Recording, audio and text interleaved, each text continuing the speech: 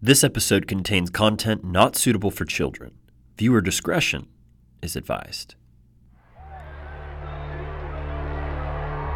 Oh, we definitely have some school pride. From the teachers, the staff, everyone has just been It's great. different out here as we live in a rural school district. Our school has There's been no rated doubt a top-ranking in my mind ISD that for the teachers years. have our kids' best interest at heart.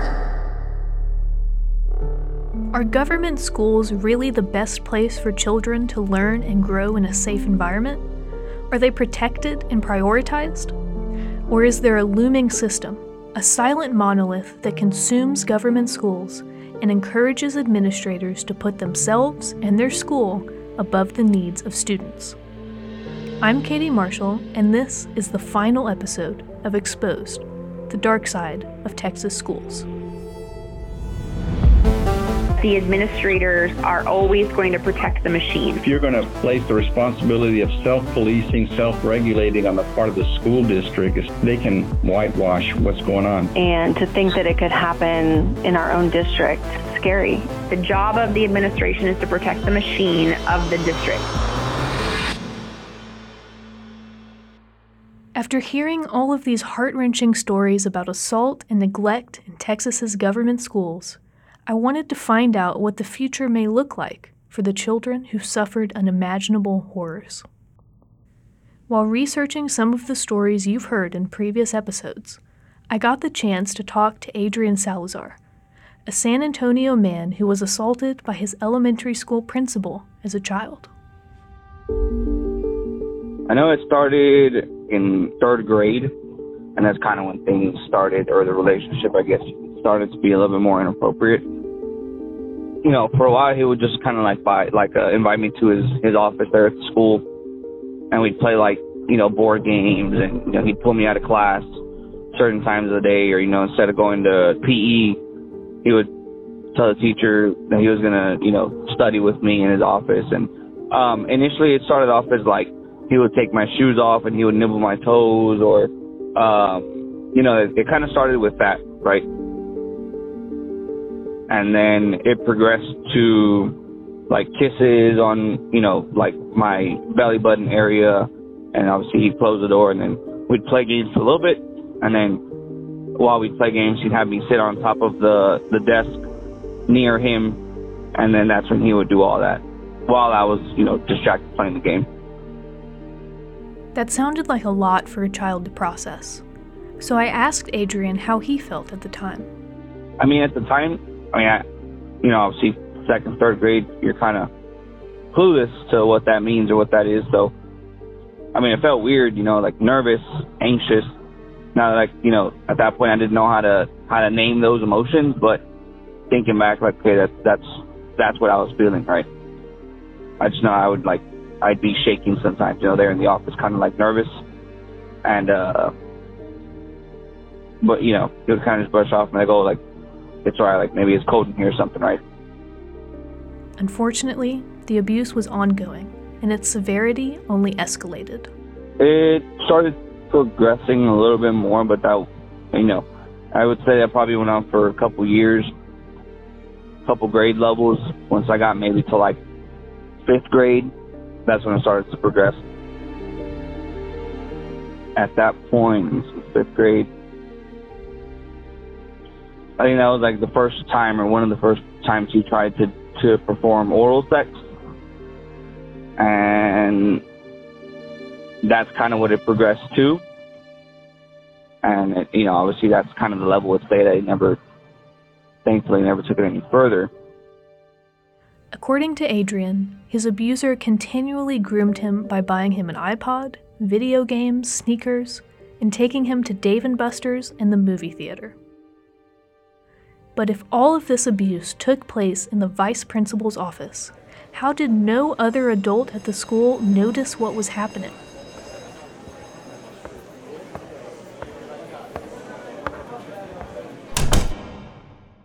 Maybe a couple times they would try opening the door while I was sitting on the desk, and he would just kind of make me get off because my shoes were always off and my socks were always off.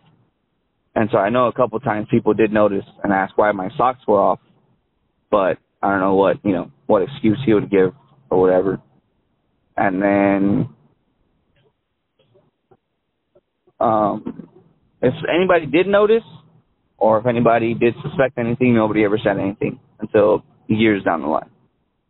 The abuse ended when Adrian told a youth pastor his story. The pastor then told Adrian's uncle, who proceeded to tell a teacher at Adrian's school. She's the one who ends up coming to the house one day. I remember I was there, hanging out at the house. She comes to the house crying, talks to my mom, and they come to my room and they're like, hey, like, did Mr. Officer ever touch you inappropriately or do anything? Like, you could tell us, like, it's okay. And at that point, I broke down and I kind of just laid everything on the table. And that's the day that my parents found out. And that's kind of the day that the process started with everything. From there we called the police, CPS showed up at my house. I know that they went and arrested him.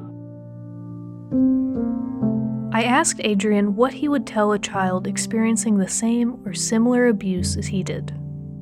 So my advice would be, if it's something like this is happening to you, don't be afraid to go to your parents or go to someone you trust, even a counselor at the school. Because if you don't, then it's just, it's going to keep going and it gets tough. Like, it really does get tough. So speak up. Don't be afraid. You got a lot of support around you. And, I think another fear is retaliation, right, from the person. So that's not possible either, because obviously police are going to protect you and counselors and whatnot, right? There's a lot of help out there. The vice principal of Price Elementary was sentenced to 18 years in prison. Adrian's family went on to sue South San Antonio ISD, and while one court said the district was liable for the abuse Adrian endured, another court reversed that decision and declared that South San Antonio ISD should face no consequences. However, Adrian feels that the school is responsible for the abuse. A couple of teachers walked in on him while I was on the desk, and they suspected something as well, but all of them said the same thing. They all feared retaliation, which is why they never went above him, because at that point, the person you're supposed to go to first it's the chain of command, right? You go to the vice principal, and then the vice principal, you go to the principal, and then above the principal is. So their fear was jumping straight over him to, skipping the chain of command. It's like corporate suicide. And so from my understanding, that's the reason, they didn't say anything. And that's why I feel like the school should be held accountable, because of his position of power.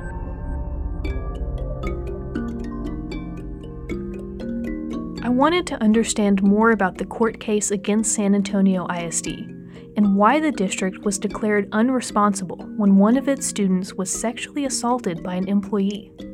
So I got in touch with Ricardo Garcia, the lawyer who handled the Salazar family's lawsuit. Ricardo has been practicing in the McAllen area since 1983 and has represented multiple families whose children were abused at Texas government schools. We brought civil suit, and then we obtained a judgment for $5 million against San Antonio Independent School District. And then they appealed it, because it's another federal case. They appealed it to the Fifth Circuit. And the Fifth Circuit, that's the appellate division, our appellate division, said that the law is that you have to show actual knowledge, and the fact that the principal was doing it wasn't enough to place actual knowledge on the part of the school district, and we had to show that it was someone above him would have had to have known, such as the superintendent.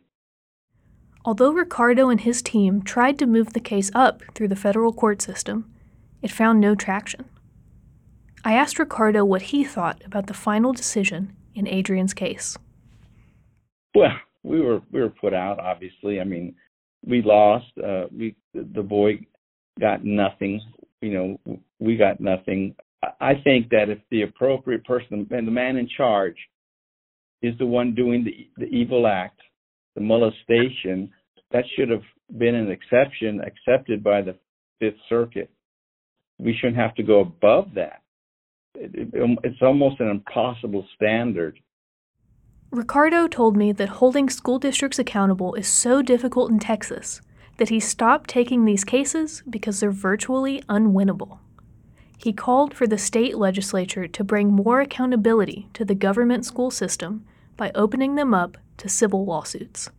I wish the legislatures would enact laws that place civil liability on the part of school districts should they have, let's not say actual knowledge, but knowledge that places that the child is being molested, and that knowledge on the part of the school district is that they knew more probably than not that the molestation is occurring and that they have to launch a reasonable investigation, and based on that investigation, they can take action. If they choose to not do anything, then they face civil liability, because this goes on a lot.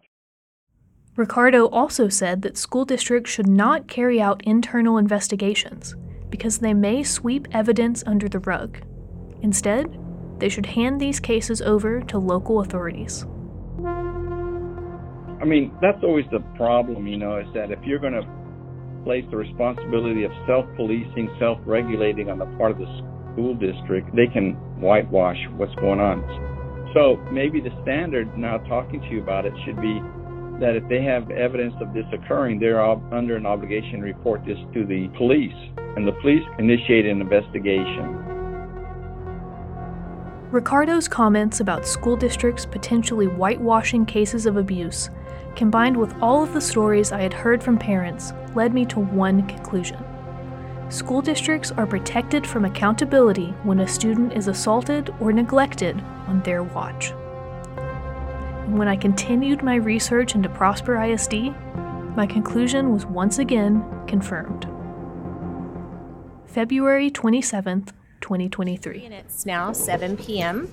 This meeting of the Prosper ISD Board of Trustees is hereby It's 5 months after the Prosper ISD School Board promised to initiate an independent investigation into the shocking sexual abuse and cover-up case that occurred during the 2021 to 2022 school year, and 1 month after the board called the investigation complete. James Pope, a dad in the district, addresses the school board during one of its monthly meetings. September 13th, the board voted on an independent investigation into the bus driver, which I thought was great. It's been quite a few months. A lot of people are impatient. I'm not, because I know how investigations go. They take time. With that being said, I'm the type of person that doesn't take no for an answer, because as it was said in January 23rd, that it had been completed, but it could not be released due to ongoing litigation. On February 2nd, I put in a request through FOIA requesting a copy of the independent investigation. It was received on the 6th, and then I received a response on February 20th. I asked for a copy of it, redactions if they were needed. I felt that because of the fact that it was voted by the board itself, it should have been provided. And I also wanted legal justification if it was not provided, and so that I could take it to the Attorney General for a ruling. On the 20th, I received this, and I quote, "After a diligent search, the district was unable to locate any documents responsive to your request, and we consider this request now closed." Another open records request sent by a different Prosper parent received the same reply from the district's attorney. After a diligent search, the district was unable to locate any documents responsive to your request and considers this request now closed. What's interesting is that the attorney's responses didn't say that the public wasn't entitled to receive the information, but that no such information was found among the district's records. The attorney also directed both parents to submit future information requests to him, bypassing the district's public information request system. So, did investigators actually create a written report with their findings? Prosper parents still don't know, almost a year after the investigation was supposed to start. who actually faced consequences over the Prosper bus driver assaults? We know that the accused abuser, Frank Paniagua, is dead. But beyond Paniagua, no administrators or other officials with the district suffered more than public scorn for their actions. Former school board president Drew Wilborn is gone, but only because he was arrested for indecency with a child. Superintendent Holly Ferguson actually got a raise, paid for by the same parents the district has left feeling angry, frustrated, and ignored. They also renewed her contract into 2028. What does this mean for Prosper families? And for other parents across the state worried that what happened at the good district could happen at their school, to their kids? Did Prosper ISD learn from its mistakes? In June 2023, the family of a Prosper ISD high school student sued the district, claiming that school employees discriminated against their learning disabled daughter. Beyond concerns about discrimination, the family was even more disturbed by how Prosper ISD administrators failed to respond to their complaints. The district withheld documents from the family, their attorneys, and the media, citing privacy and state laws that allow government entities to hide information about pending litigation. And then, right at the start of the 2023 to 2024 school year, another incident involving a bus driver occurred.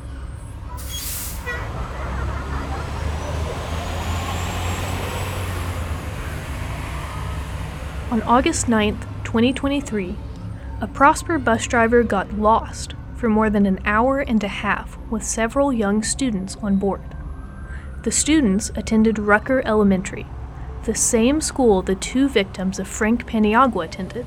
In fact, the lost bus was assigned to the same route that Paniagua drove. The bus wasn't even found by the district. A concerned mom, whose son rode Paniagua's bus, tracked it down and called the police. Today, the Prosper ISD Bus 63 left Rucker around 3 p.m. to drop off kids at their homes. However, when I called the PISD bus number, they couldn't reach the driver, and my kids were stuck on the bus for almost an hour and a half. They were going around in circles and the driver seemed lost or unaware of the areas. My kids called me, telling me the bus was sweltering and the driver didn't know what to do. I decided to check on them. After following up with the driver for about 30 minutes, I realized something was off. The driver was not driving correctly and seemed to be under the influence of something. I saw that she was driving recklessly and going around in circles.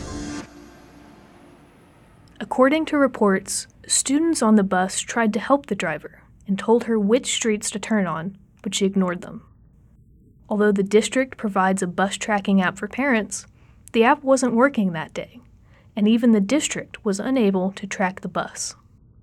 The district eventually responded to parents and apologized for the delay, but said the driver was new to the route and simply took a wrong turn. The Prosper ISD story absolutely shocked me. A district was able to keep a sexual abuse story quiet, ignore parents' valid concerns, and then keep doing what they've always done at the expense of their students. In fact, that was the pattern I saw across the board, from Joshua to Round Rock to Belton, but I wanted to get a second opinion. So I sat down with Jeremy Newman, the Vice President of Policy Engagement for Texas Homeschool Coalition, and asked him if Texas school districts are sufficiently motivated to protect students. Short answer is no. I don't think they're sufficiently motivated to protect their students. And you can have a lot of different interpretations of what protect means, right? Obviously, and I think that some people would consider it primarily about physical safety, and that is a big concern for a lot of people. And and it's not just about school shootings or something like that. In those cases, it's about bullying, drugs, those types of things. Parents pull their kids out regularly for safety concerns. I think of protect as a little bit of a broader term than that, though, because by and large, a parent isn't only concerned with whether their child grows up to understand how to do math, right? They want to know that their child is going to be a functioning adult in society that they're going to have values that at least roughly match the parents' values. Although many people want legislators to write more laws that would hold school districts accountable for their actions, including covering up scandals, low test scores, and other repeated failings, others see school choice as a viable solution. Give parents the opportunity to choose which school their child will attend, and make school districts actually compete with each other for students. Proponents of school choice see this as a way to force districts to improve, or else see their school fail. But what do school administrators think about this approach? This is really interesting. During the regular legislative session this year, we had a hearing on school choice. And if you just took a step back and looked at the type of people who were coming up to testify for and against it, it was really telling. Because you had all of these public school administrators who would come up and testify about how you shouldn't pass school choice because you need to focus on improving the public school system, and that by and large the system itself was good. It was just some of the functions of it that needed to be refined. That's kind of how they pitched it. But then you have all of these parents who are in that public school system coming and testifying on the other side of the bill saying, hey, the system's not working for us. You need to do something so that our kids can have the type of education that they need. Across political lines, across racial lines, across socioeconomic lines, the majority of people believe that we should have a policy that allows dollars to follow the child to support the decision that the parent is making. And most of the public school kind of administrative establishment, TASB included, are ardently against that. And to me, that's an indicator that they're promoting the system more than they're promoting the students. So, what should parents with children in government schools do? I truly believe, though, it really comes down to, a parent and a child having honest conversations about things in life now and some of the dangers and how to, really come forth and have open conversations about those things. A lot of kids like mine doesn't really like to talk and tell me what's going on. Look for signs. Believe your kids. There's so many of these stories, the reason why we captured them, they haunt us too. They haunt us. But the reason why we captured them is because people need to recognize how serious the problem is and how deeply children are being impacted. I want to leave you with a question. Something to think about while you're driving your kids to school, calling your grandkids on the phone, or playing in the backyard with your nieces and nephews. Do you know if the people in charge of your school district are out to protect students, or just themselves?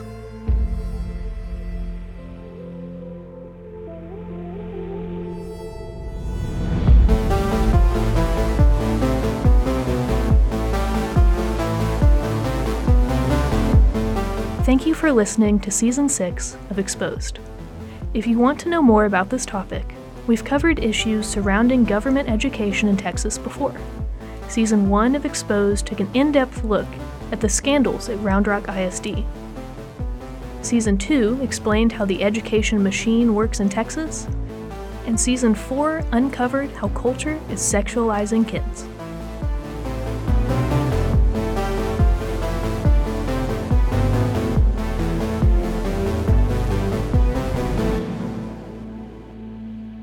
The Exposed podcast is a production of Texas Scorecard. Texas Scorecard is the leading news outlet for government and culture. Go to texasscorecard.com today. This episode was written and hosted by Katie Marshall, with audio engineering by Drew Cook, and edited and produced by Walker York.